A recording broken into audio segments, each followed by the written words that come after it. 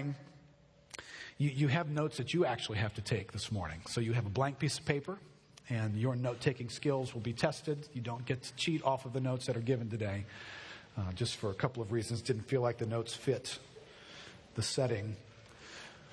I want to title the message this morning, Skillfully Remembering God's Faithfulness. Skillfully remembering God's faithfulness. Everybody can remember with me, August 21st, 2005 was the last time we were here. Actually, you weren't right here. You were over there somewhere, about, 60 feet in this direction somewhere. I think the pulpit actually goes somewhere over there. The church faced that way. So we're actually sitting in the neighbors' houses, I think, at this point. But that was the last time we were here. Peter preached the last message that would be in that old building. And then we would spend 160 weeks away. 250 plus services have been held away from here before we were able to return here today. And I don't know what we have, 40 plus name storms. I guess that's a stat you got to throw in there, right? Some things have changed over the last 3 years in our lives. Some of you guys went away single and you came back married. How many of you guys, stand up if you got married during the exile? Go ahead, stand up if you got married. It's a bunch of you guys. We had a bunch of folks get married.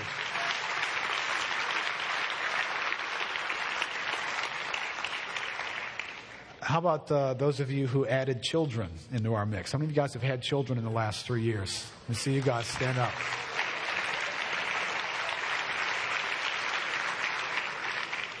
Anybody add more than one child in the last 3 years? Let me see. Yeah? Yeah, all right. Thanks for populating the nursery. I'm grateful. Some of you guys 3 years ago didn't know the Lord.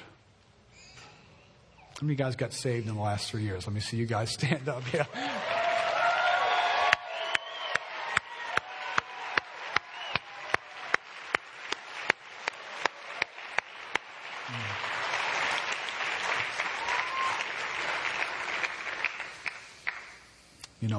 Along the joys, we've had folks that have resettled. The last Sunday attendance was about 650 people on August 21st, 2005.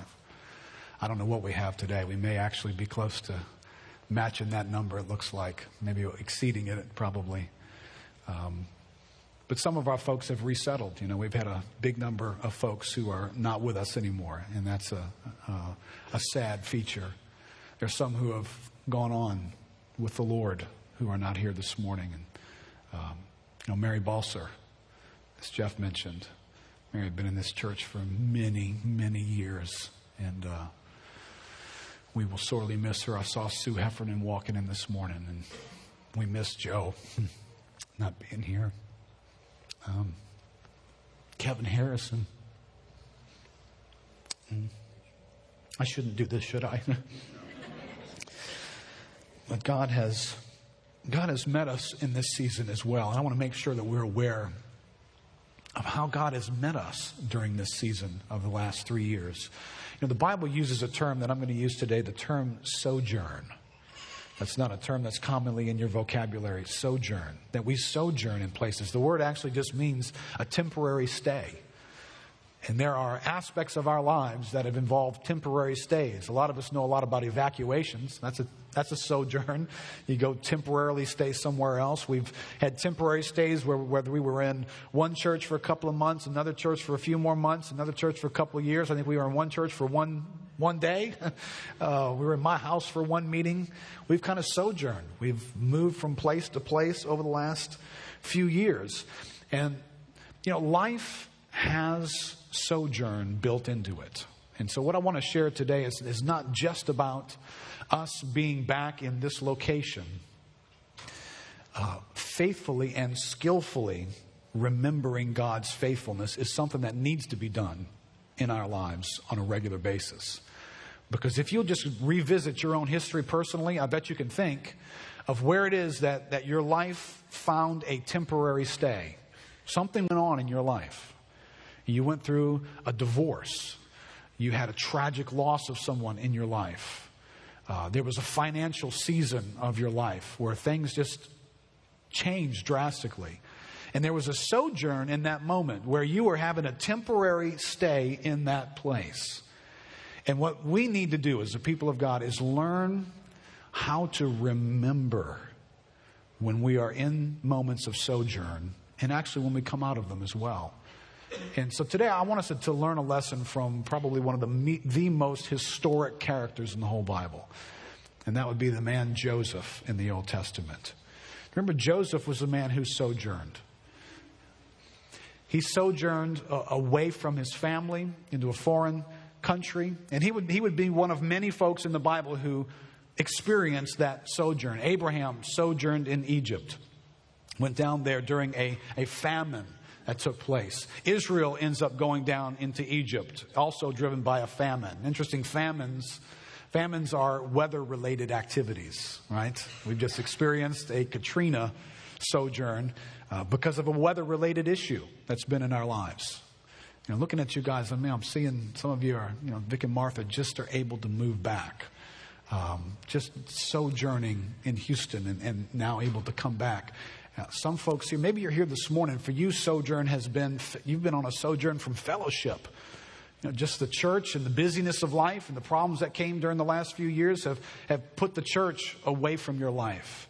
And God's bringing you back in this moment. Well, Joseph experienced that. And like most folks, sojourns usually begin problematically. It's a drought. It's a hurricane. It was judgment for the people of God who went and sojourned in Babylon that we've been looking at for the last several weeks. Well, for Joseph, most of us can relate to Joseph. His sojourn was a sojourn that began with rejection from the people that were most important to him. Right now, many of us here are living in some element of that.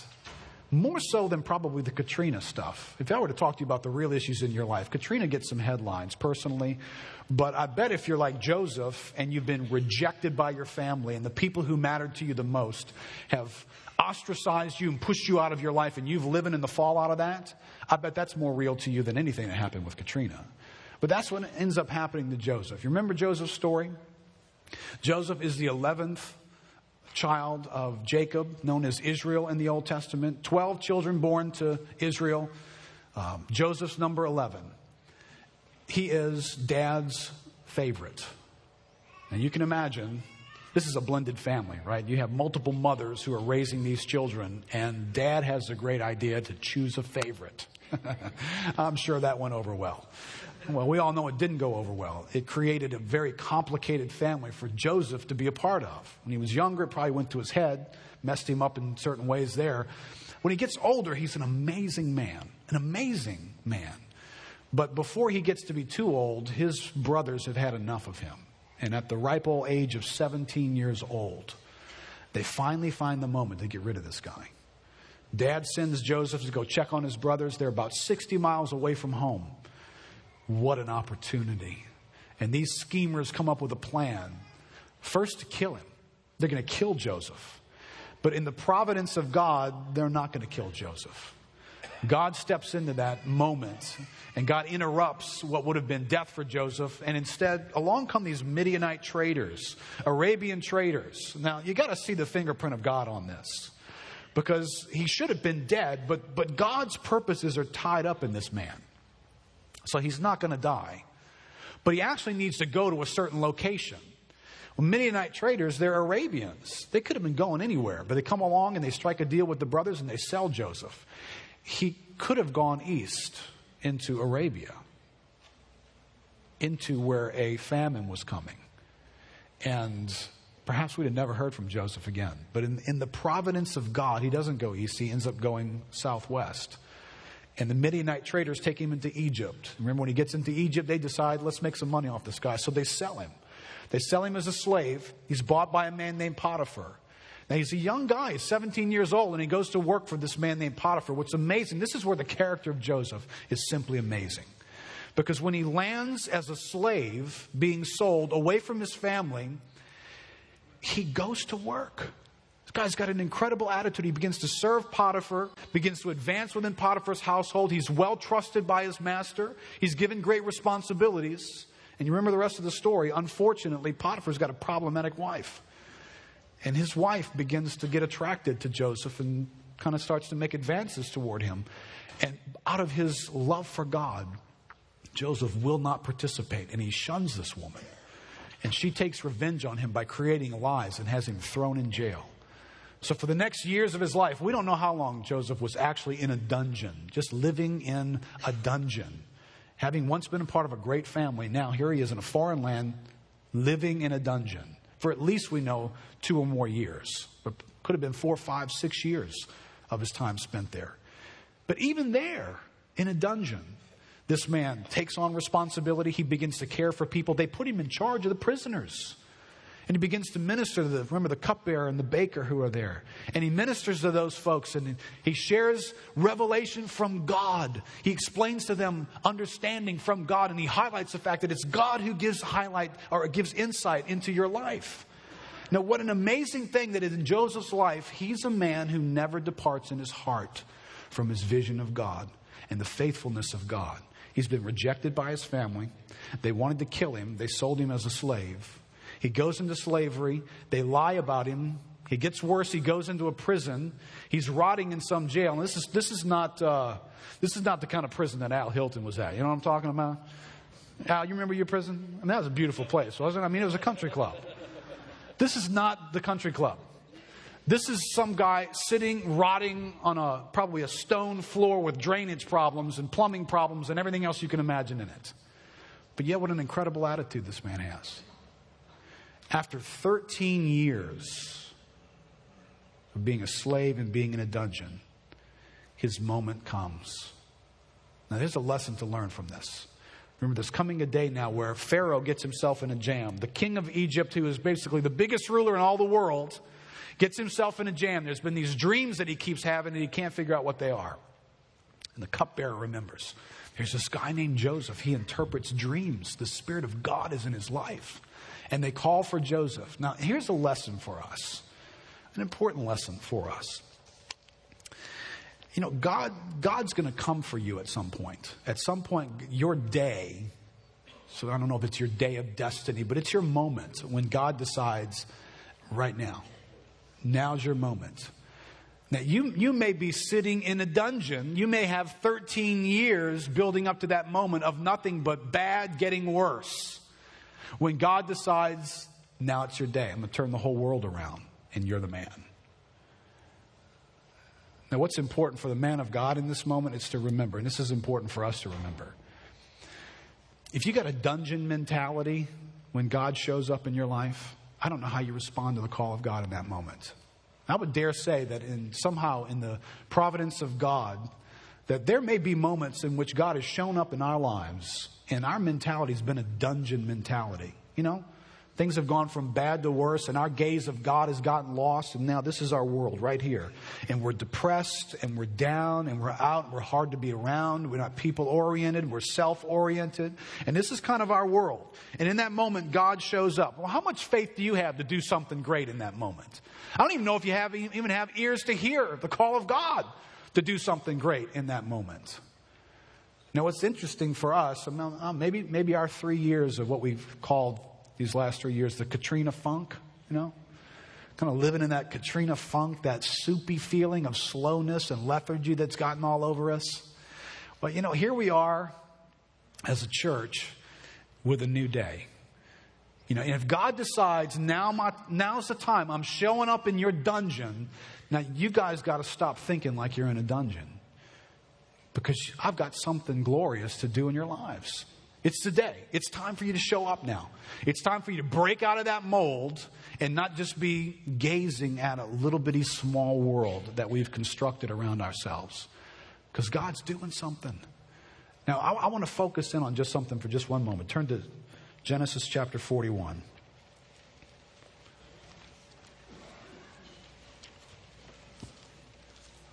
This was not intentional, but I could not have put up with the years of grief I would have gotten had I preached the first message in this pulpit and not had it been from Genesis. I know you're wondering who that grief would have come from, but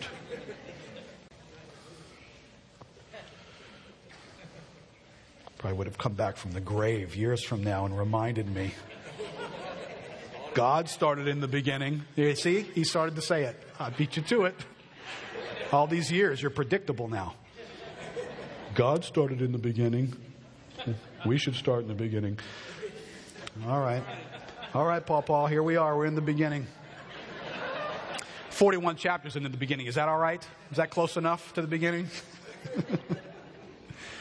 Genesis 41, verse 46. This is his emergence into what God has for Joseph. His rise to power in Egypt. Verse 46. Joseph was 30 years old when he entered the service of Pharaoh, king of Egypt. And Joseph went out from the presence of Pharaoh and went through all the land of Egypt. During the 7 plentiful years, the earth produced abundantly. Remember, that was the revelation that God gave to Joseph to interpret the dreams. There'd be 7 years of great abundance, and after that, there'd be 7 years of great famine. And God gave Joseph revelation in how to preserve life during those years of famine by preparing for it during the years of abundance. Verse 48. And he gathered up all the food of these 7 years which occurred in the land of Egypt, and he put the food in the cities. He put in every city the food from fields around it, and Joseph stored up grain in great abundance, like the sand in the sea, until he ceased to measure it, for it could not be measured. Now listen to these words. Before the year of famine came, 2 sons were born to Joseph. Asenath, the daughter of Potipharah, priest of On, bore them to him. Joseph called the name of the firstborn Manasseh, for he said, God has made me forget all my hardship and all my father's house. The name of the second he called Ephraim, for God has made me fruitful in the land of my affliction. Now, just knowing a little bit about what brought Joseph to this moment, those are 2 amazing names for him to choose to characterize his life. What he spoke of his life in this sojourn, for him, this sojourn was a place of, write this down, freedom, forgetting, and fruitfulness. The land of sojourn, with all of its difficulty, with all of its temporary dynamics, with all that it interrupted, because sojourn interrupts something, was a land of freedom, it was a land of forgetting, and it was a land of fruitfulness. Now, what I love about Joseph, what I love about the character in this man, is in spite of all the hardship, and his hardship could be held up next to ours easily. You put yourself in his position and what he experienced, the rejection and probably the years of difficulty that were in his father's house. But yet, he's free from those things. I love that about what God did in this man's life. Listen, what is too often the tragedy of our lives, especially in these sojourns where we go off into something that it's difficult to us. It's hard for us to process.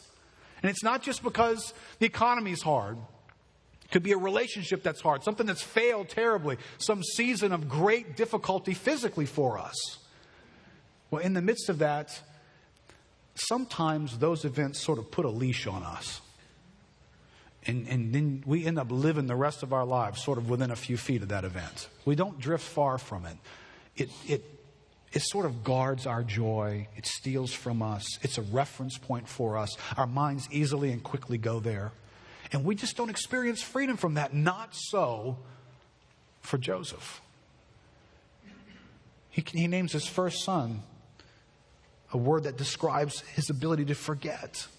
Now listen, I don't in any way mean that, and I don't think this verse means this, that Joseph all of a sudden sort of suffered from some amnesia type event where, this wasn't Jason Bourne or something. He wasn't trying to figure out, who am I? I don't know who I am. How did I get here?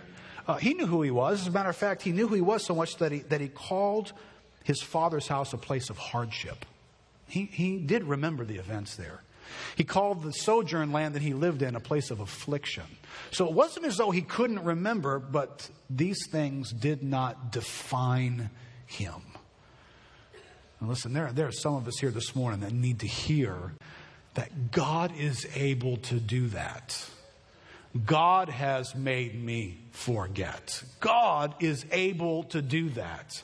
Listen, you don't need to be here as a believer having your life defined by who your mom and dad were or were not, by who that person was, how your family or how some person treated you or how some event went on in your life. That does not need to define you.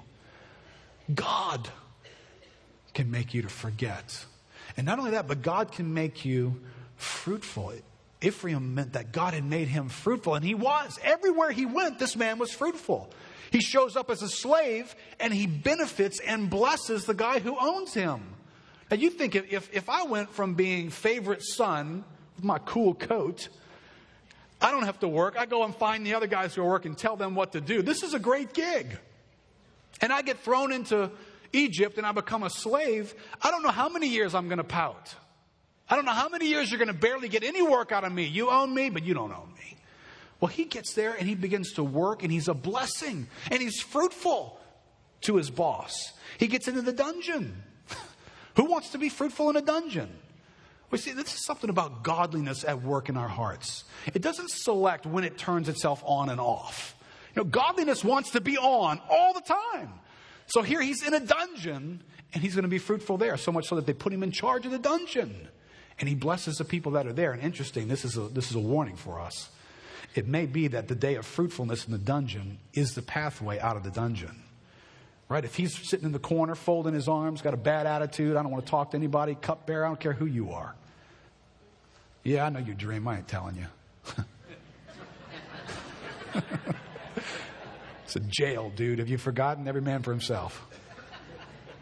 And the cupbearer gets out. Does he say anything to Pharaoh 2 years later? Not a thing. See, it was his fruitfulness in the jail that produced his day of destiny before Pharaoh. And then before Pharaoh, listen, can you imagine this little 17-year-old boy got rejected by his family, goes down to Egypt. Some nobody becomes the second most powerful man in the world. That's quite a destiny that God has for him. But you know, I think what was incredibly important for Joseph was his ability to keep God in focus. In the midst of this sojourn, this is a man whose character, I have to say, I believe his character is unmatched in the entire Bible. Apart from Jesus Christ, I don't think anybody's got the resume this guy has. After all that he went through, God didn't change in his mind at all. Wouldn't you be tempted to think something differently about God? You're in a dungeon. You've been rejected by your family. You've been lied about. Wouldn't you be tempted to think differently about God in that moment? He does not. The shadow of God's greatness and faithfulness for him was going to define his life. And at the end of these many years, he still manages to say, God has caused me to forget, and God has made me fruitful. This is a man who has reflected and remembered God skillfully. Skillfully. Now, I just want to make a quick note about this. There's an important thing for us to remember. You write this down. Remembering is a skill to be developed and practiced. Remembering is a skill to be developed and practiced. Do not think for a moment that you remember well. So here's the great dilemma for most of us. Skillful remembering is different than accidental, unintentional remembering. That's what most of us do. Right? Most of us just accidentally remember stuff. Whatever just comes to mind. Well, see, the difference between the Bible and the way in which we think. See, we just we untether our mind, let it drift through the countryside, just absorbing whatever comes to it. So whatever comes to mind, that's what's on the agenda today. So if I start feeling a certain way and I have a conversation and I add some imagination to that, all of a sudden, that's what came to mind and that's how I feel today. Well, the Bible's different than that.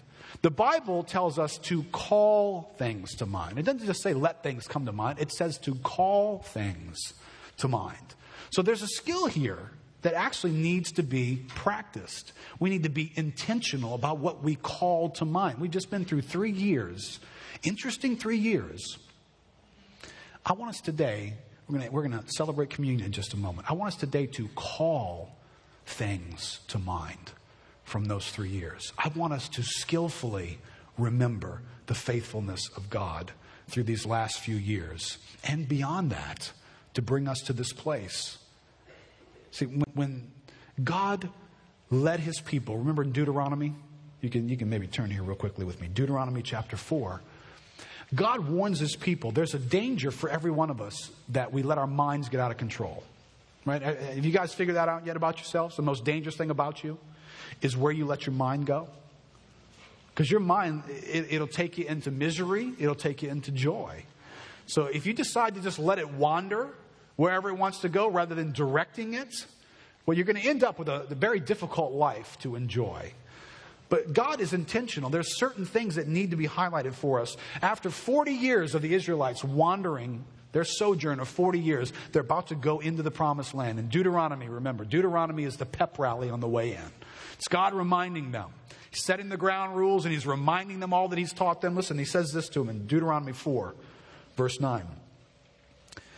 He says, only take care and keep your soul diligently, lest you forget the things that your eyes have seen, and lest they depart from your heart all the days of your life. Make them known to your children and your children's children. In several places in Deuteronomy, God is going to use that term, lest you forget.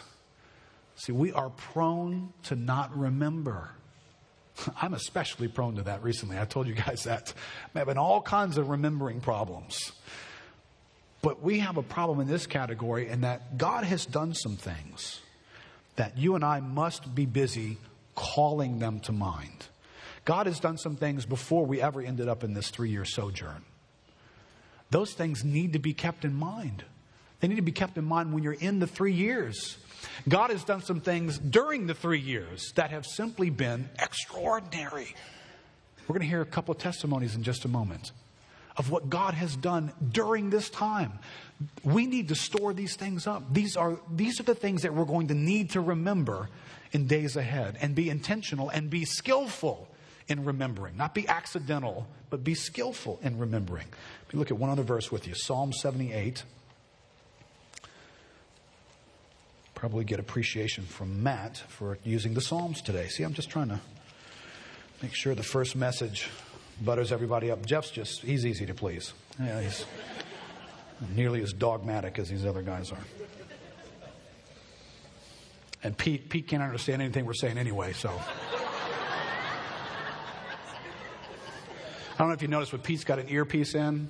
So if you guys want to know the Saints game score a little bit later. I know you're not talking to anybody around here with that thing, are you? This is not the service where Pete gets roasted, in case you're wondering. That's coming, though. That's coming. This is just a warm-up for that one. Love you, Pete. You don't have to love him today. You'll have a chance to love him later. Psalm 78.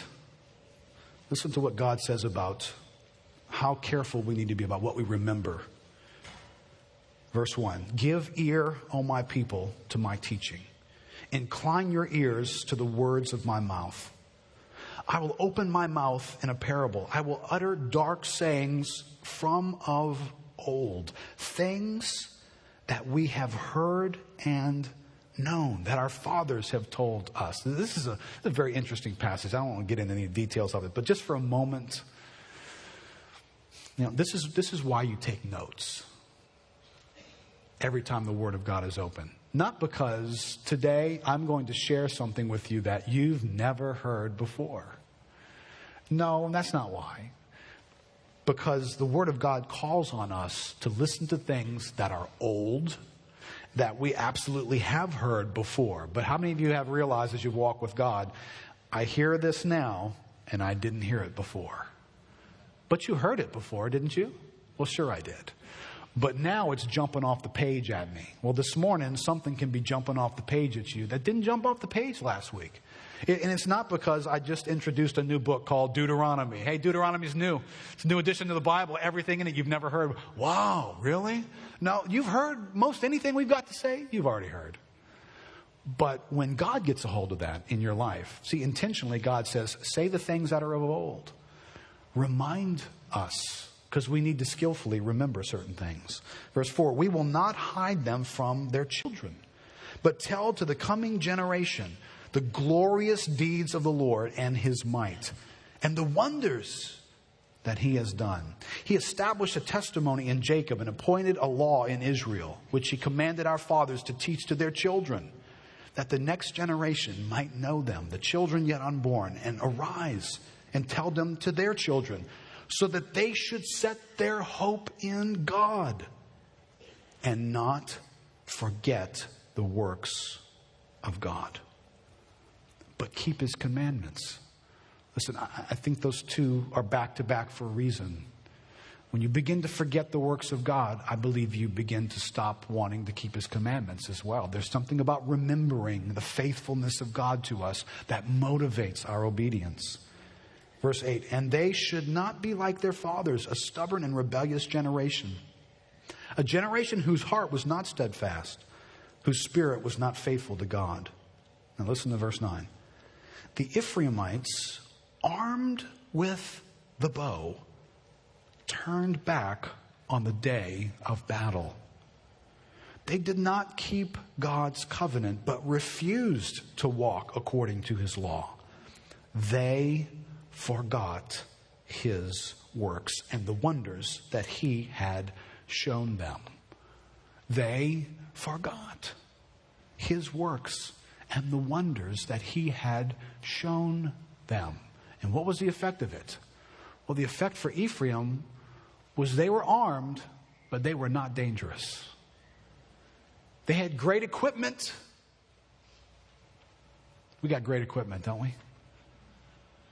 We know so much. Today, I think Christianity is more armed with information than it's ever been armed, perhaps in the history of the kingdom of God. But the question is, are we armed and dangerous? Are we armed with the remembrance of God's faithfulness, God's works, God's wonders? See, because when I'm armed with the wonders of God and I step into a situation that seems intimidating, I don't take my bow and go home. I don't back down from that moment. See, I'm ready for battle because I know something about God. I'm impressed with God. God's done some amazing things and I'm remembering that and it's active in my mind. So I don't back away. Now listen, guys, are we ready here? Are we ready to take some risks for the glory of God? Are we ready to face difficulty?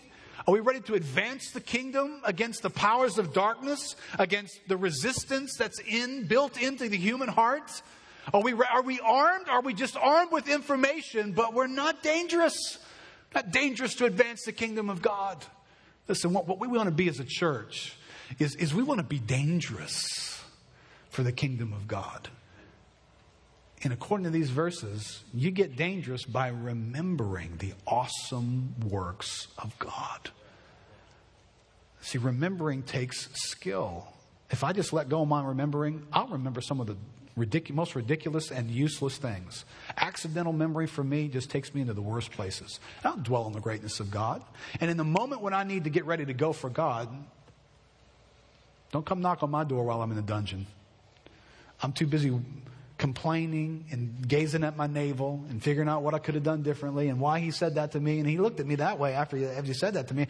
You know, what was he? My whole world is about this big right now. And God comes and says, hey, I'm ready for you to be number 2 man in the whole universe. 13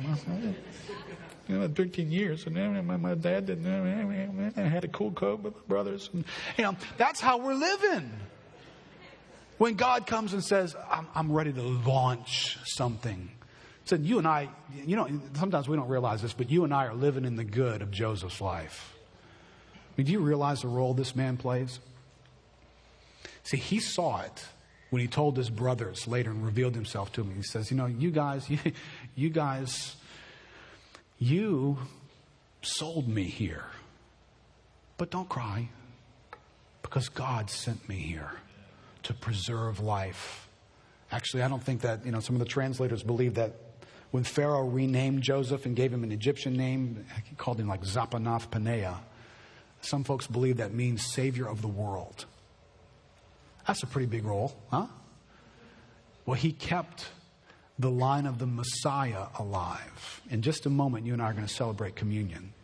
If Joseph's not a man in the dungeon who says yes to God because he sees God and he remembers God, then the lineage of the Messiah dies in a famine.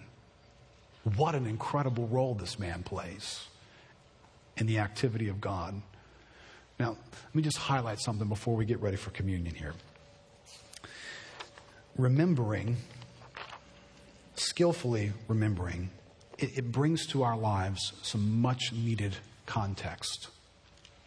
It brings to our lives information. See, if we're not careful, you get this temporary stay, this sojourn thing going on. Now listen, how many of us have been tempted to do this? We enter into a season of our lives, season of health that's failing, season of failing relationships, whatever, change of life. We enter into this season and we begin to start defining God out of that season.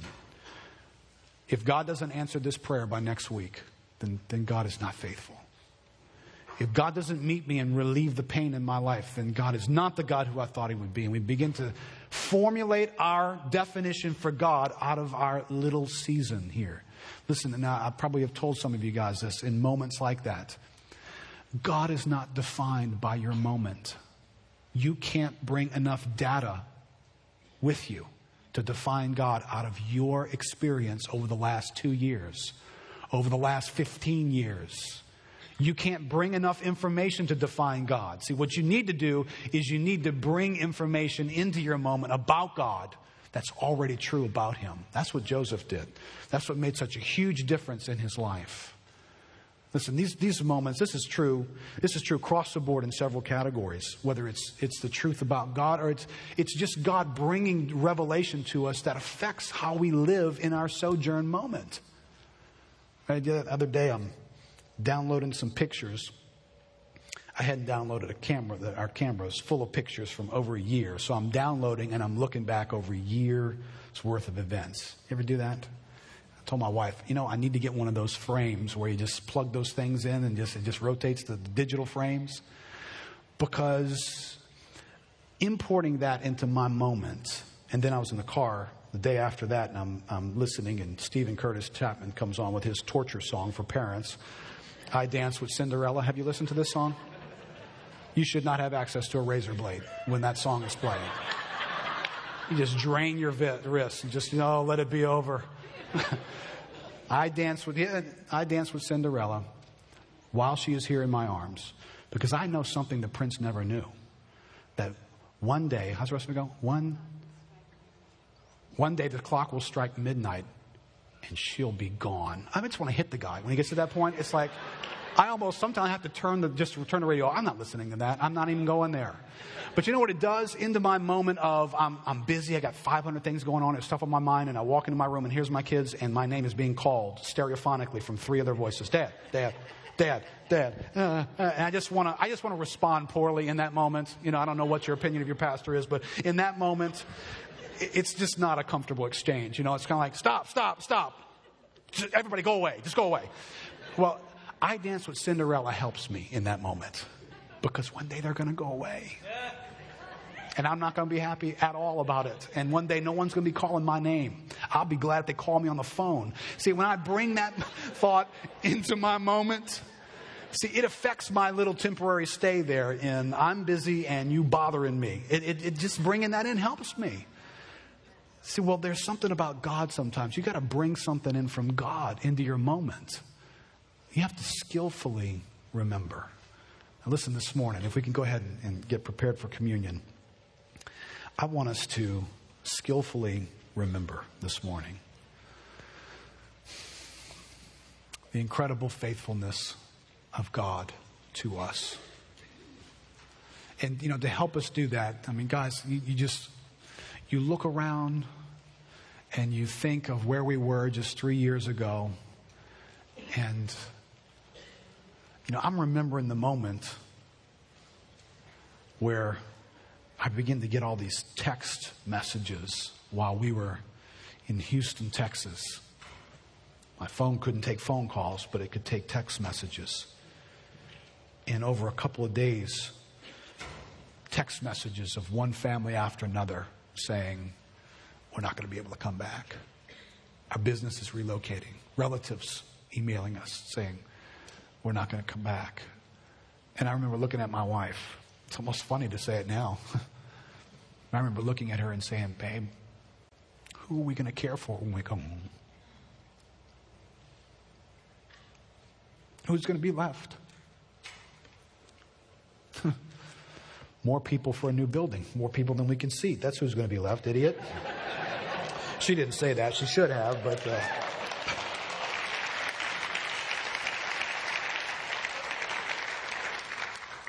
But, you know, what God is doing in our midst represents something worth remembering. 10 years from now, we'll be used to this. This unique season in our life will have come and gone, and we will need to be able to skillfully remember what God did back there, because we'll face something 10 years from now that looks like, oh my, what do we do now? How do we face this? Now, I can look at that moment and drain out every bit of information I know about God, or I can import into that moment defining revelation about God that brings me a sense of, no, I've seen God in this moment before. I remember. And many of you have got stories here, and that we wanted to do this over the next few weeks together is to let some of the experiences that you guys had to be a part of remembering. You guys could hold on communion for 1 second, guys. I've got 3 folks I want to ask, and if they're going to have to be very succinct. I know we've tried to ask you to do that. But I want you to hear from a few folks who are here who the last 3 years, the faithfulness of God made all the difference in the world in some ways for them. So let me ask Pam Hemel. Pam, where are you, Pam? If you could come up and let us in on why you are thankful for the faithfulness of God in your life. So I believe that microphone is on, guys. Is that on?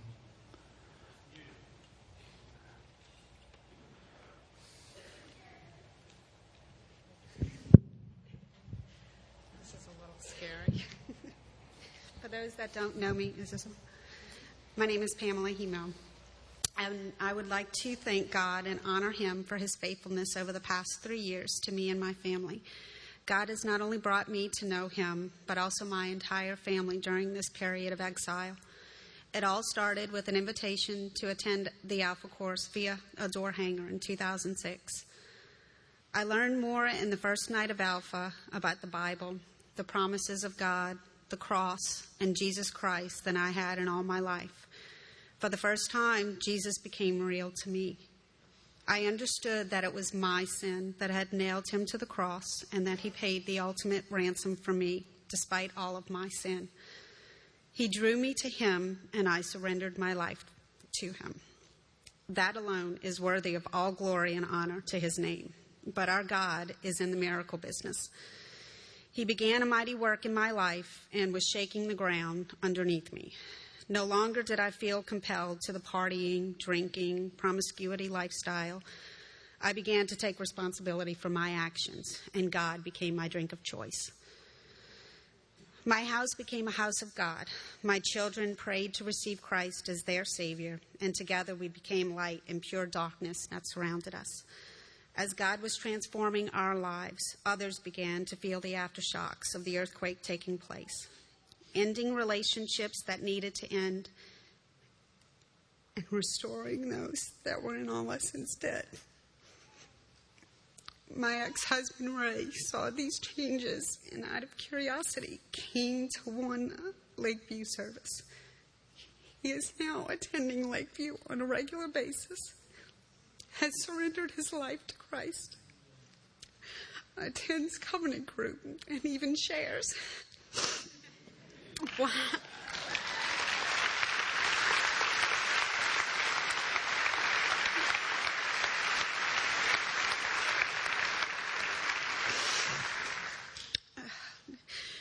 For me to be able to watch this major transformation in someone else is a sight to behold, and only reiterates how gracious and merciful God is. But the Lord wasn't through. 5 months ago, the Lord brought Ray and me back together again. He has not only restored a relationship, but in December this year, He will join us together as husband and wife again.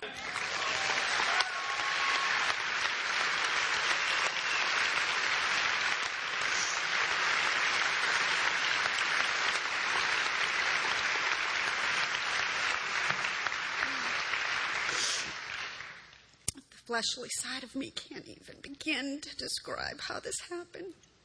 But I can testify that the Lord has brought the dead to life. So as I reflect on the faithfulness of God over this season of exile in my life, I stand in awe of His goodness and mercy and loving kindness to not only me, but to so many around me. I stand before you in a brand new building that took only 1 year to build. But because of the faithfulness of God over several years, I not only have a church family to call home, but I have a complete family in the eyes of God.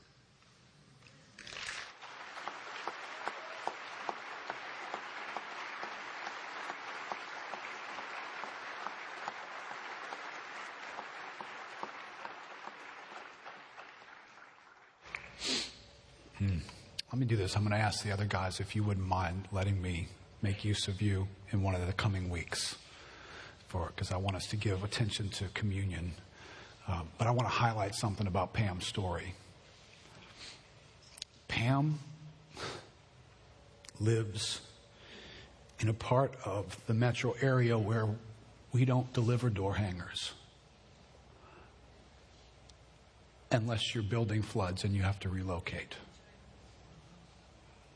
She lived in Metairie. We didn't bring door hangers to where she lived until we had to relocate to Metairie and hold church there. And then we began to distribute door hangers near the location of where the Alpha was. See, without this event that dislocated us, that door hanger never gets on her door. Isn't it amazing how Midianite traders can come along at just the right time in the providence of God? See, now, that's something to skillfully remember next time your home has 9 feet of water in it. I had Donna Hilton walk up to me during the break and say, when they were evacuated to Alabama, and she said, and I'm watching these images of this great flooding. She said, and the thought came to me, God must be up to something really big. Pretty big, huh, Pam? Well, if it was just for Pam, we'd be cool. We'd be cool with those events if it was just for Pam.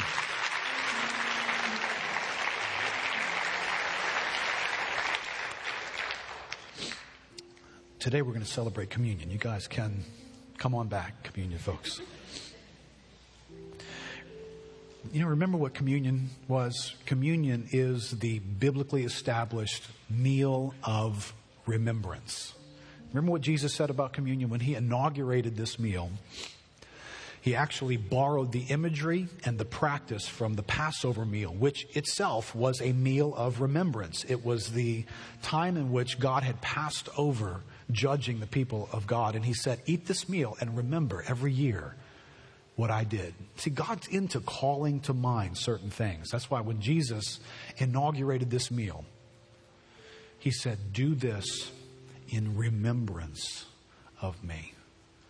And listen, everything we're celebrating, everything we're about for the next 100 years in this place is made possible because of one thing. Because of the person and the work of Jesus Christ. There's no party here this morning if we're not forgiven and we don't have a future and a hope. There's no party here. This is just a building. And we're all destined to judgment. But we're here this morning, and all this is part of a much bigger revelation. That even this, guys, even this causes us to remember this too is temporary. Because the death of Christ purchased for us an eternal home in the heavens. We're sojourning even today here. This is a temporary place. So when we remember this morning, what I want us to do is you're coming up to take communion this morning. I believe we're just going to ask you guys to come by rows. when you come up to get the elements, I want you to return to your seats, and I want you to do some hard, disciplined mental work. I want you to intentionally remember. I want you to call to mind. I want you to think on the faithfulness of God. And you have permission to go outside the last 3 years, but even if you just thought on the last 3 years, be specific and intentional. And most importantly, let's remember, the one thing we want to always import into this moment is the cross. Into every moment of our life comes this incredible work that puts our relationship right with God today. That's worth remembering. I know how many of you guys, your stocks have tanked. Right? Your mind will go there if you let it, won't it? You're thinking about your retirement fund looks like a weekend event now, doesn't it? My wife and I guess we'll go to the beach for a weekend and we'll be done with all that money. Now, you can call that to mind, or you can call to mind the cross this morning and the future you have and the hope you have that didn't get one bit affected, not one bit affected by the stock market last week. So can we come up by rows and begin to get the elements of communion, and go ahead and return to your seats with them, and we're going to take them together. So if you'll just hold on to them.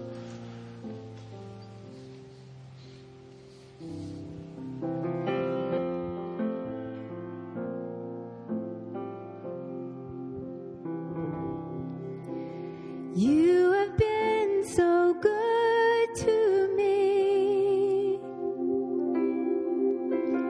You have been so good to me. I came here broken. You made me whole.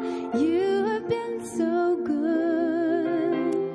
You have been so good.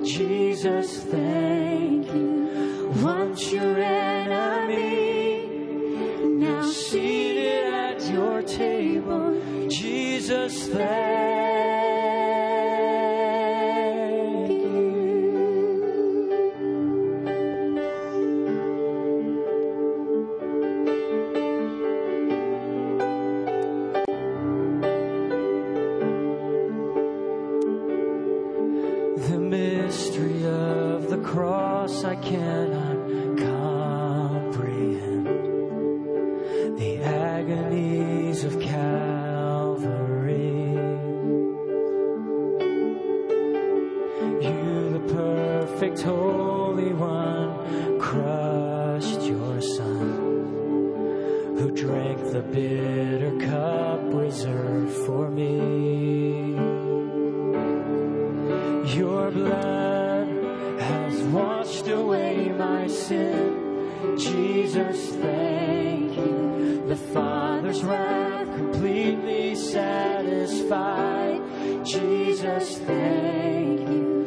Once your enemy, now seated at your table. Jesus, thank you.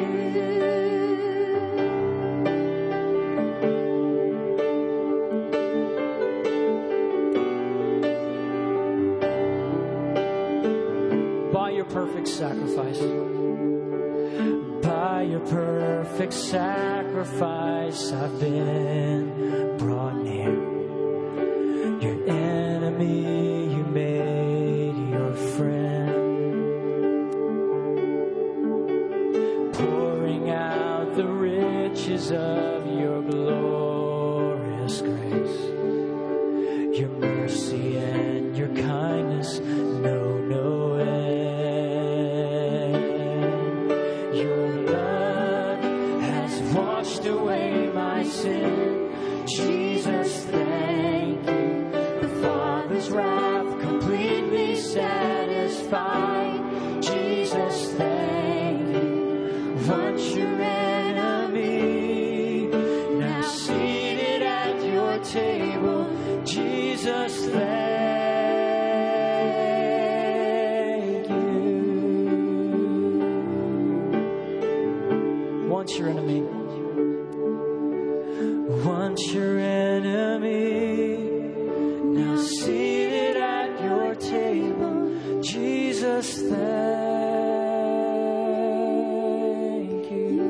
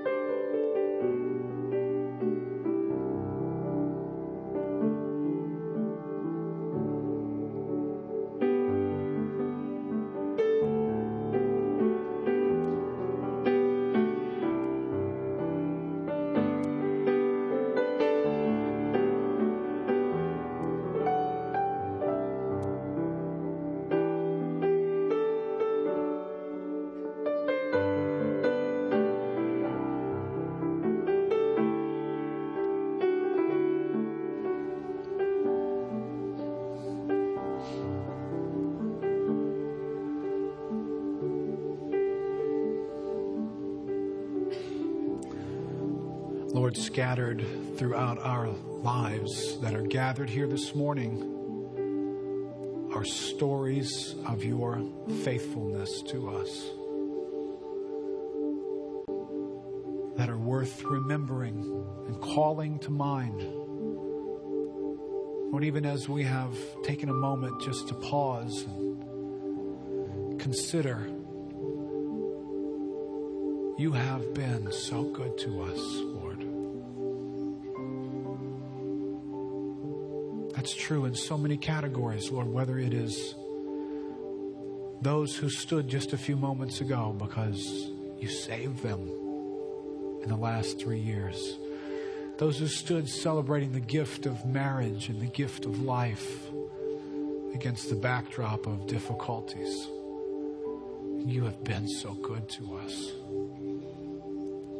And we do want to hear those stories, Lord, and we want to take them in and we want to hold on to them.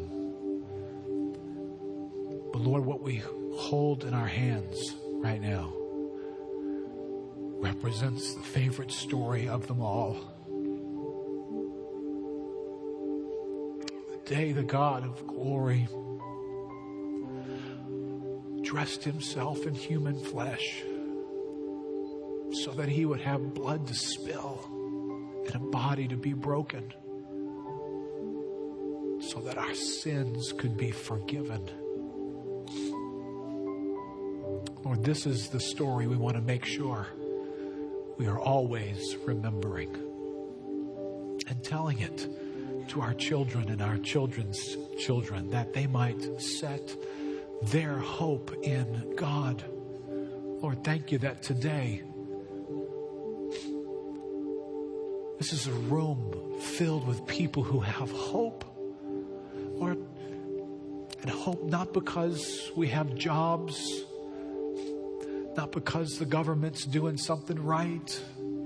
Lord, not even hope because we have a building to gather in once again.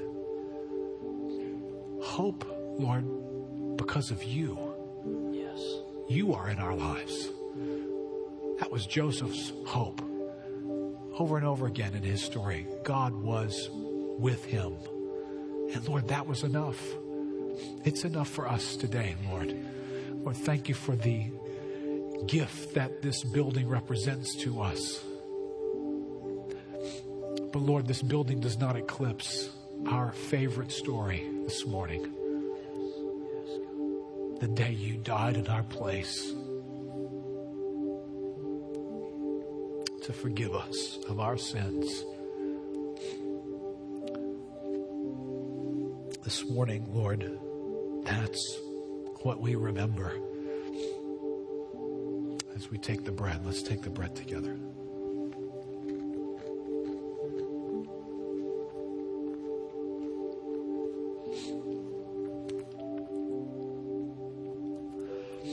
Lord, in our hands, this cup,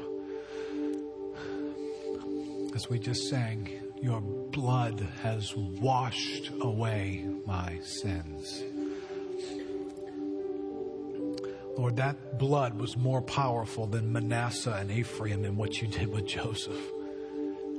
God, I pray this morning, God, I pray for us as a church. I pray for days ahead that your blood would find the reality in our hearts that causes us to say like Joseph, Lord, your blood cleansing me has made me to forget the hardship of my father's house. And it has made me fruitful in the land of my affliction. God, Joseph said that, and he had not experienced the blood of Christ washing away his past. We have. Lord, would you make this church to be a church where there's dancing and celebration and joy in your presence forevermore. God, would you make us to be a people who demonstrate to the world how to live without hang-ups. What a beacon of hope that'll be. But Lord, we hold in our hands the reason why it's true, because your blood has washed away our sins. That's what we remember this morning. Let's take the cup.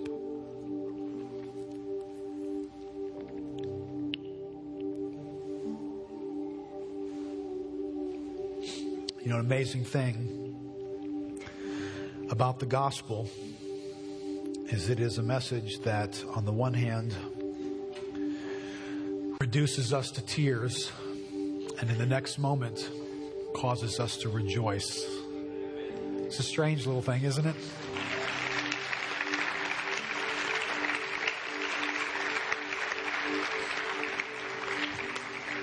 So I asked Matt this morning if he could make sure it'd help us to be both sobered by the gospel, but to leave here celebrating the gospel. You ready to do that? Let's stand up. Let's see how this place can rock for the glory of God.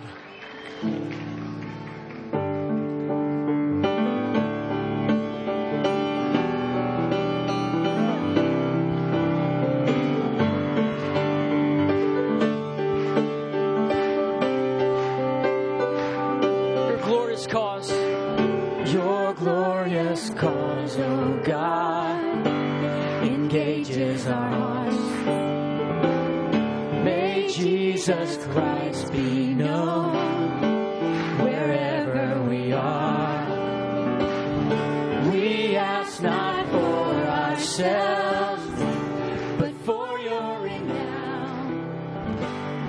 The cross has saved us, so we pray. Your kingdom come.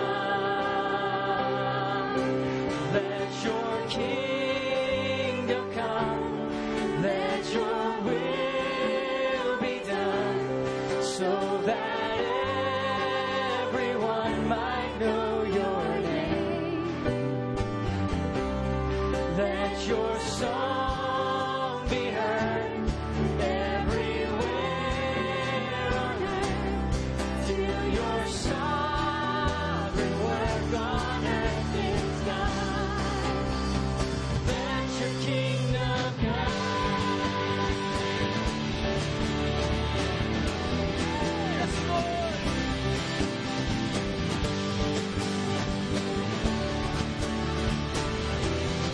Let's sing again. Your glorious cause. Your glorious cause, oh God, engages us. Engages our hearts.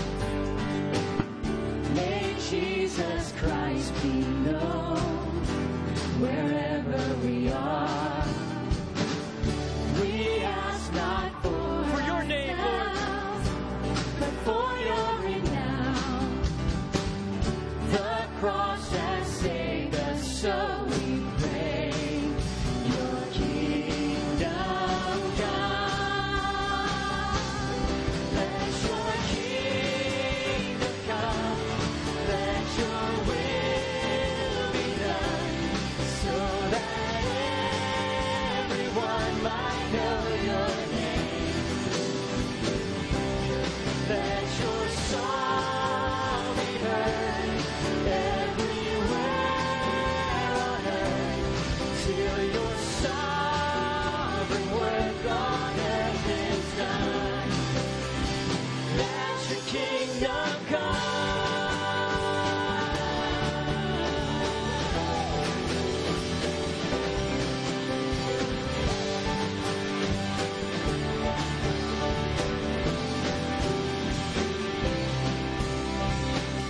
Give us your strength. Give us your strength, oh God, and courage to speak. Perform your wondrous deeds through those who are weak. Lord, use us as you want, whatever the test. By grace we'll preach your gospel to every generation, Lord.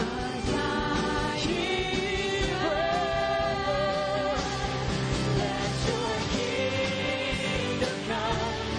Let your will be done, so that everyone might know your name, God. Let your song be heard everywhere on earth, till your sovereign work on earth is done. Let your kingdom come.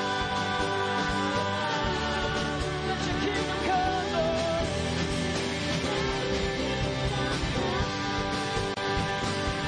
Let's sing it. Let your kingdom come. Let your kingdom come. Let your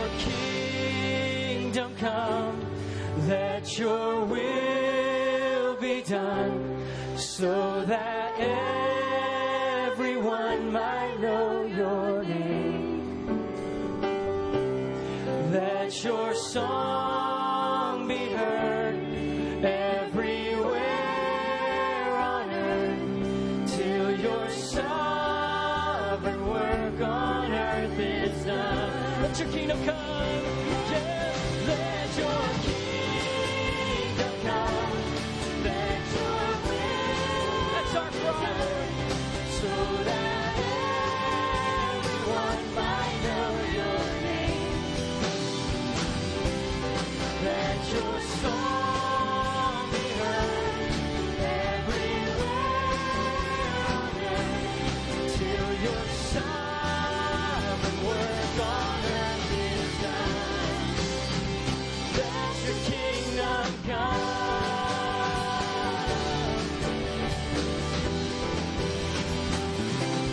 Kingdom come.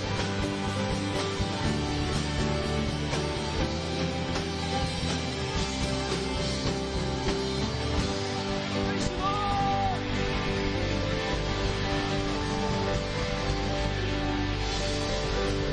Praise you, God. Fill your kingdom purposes for your glory.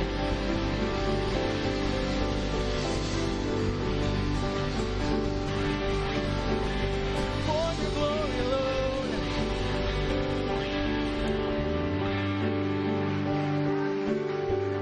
Amen. We'll see y'all here next week.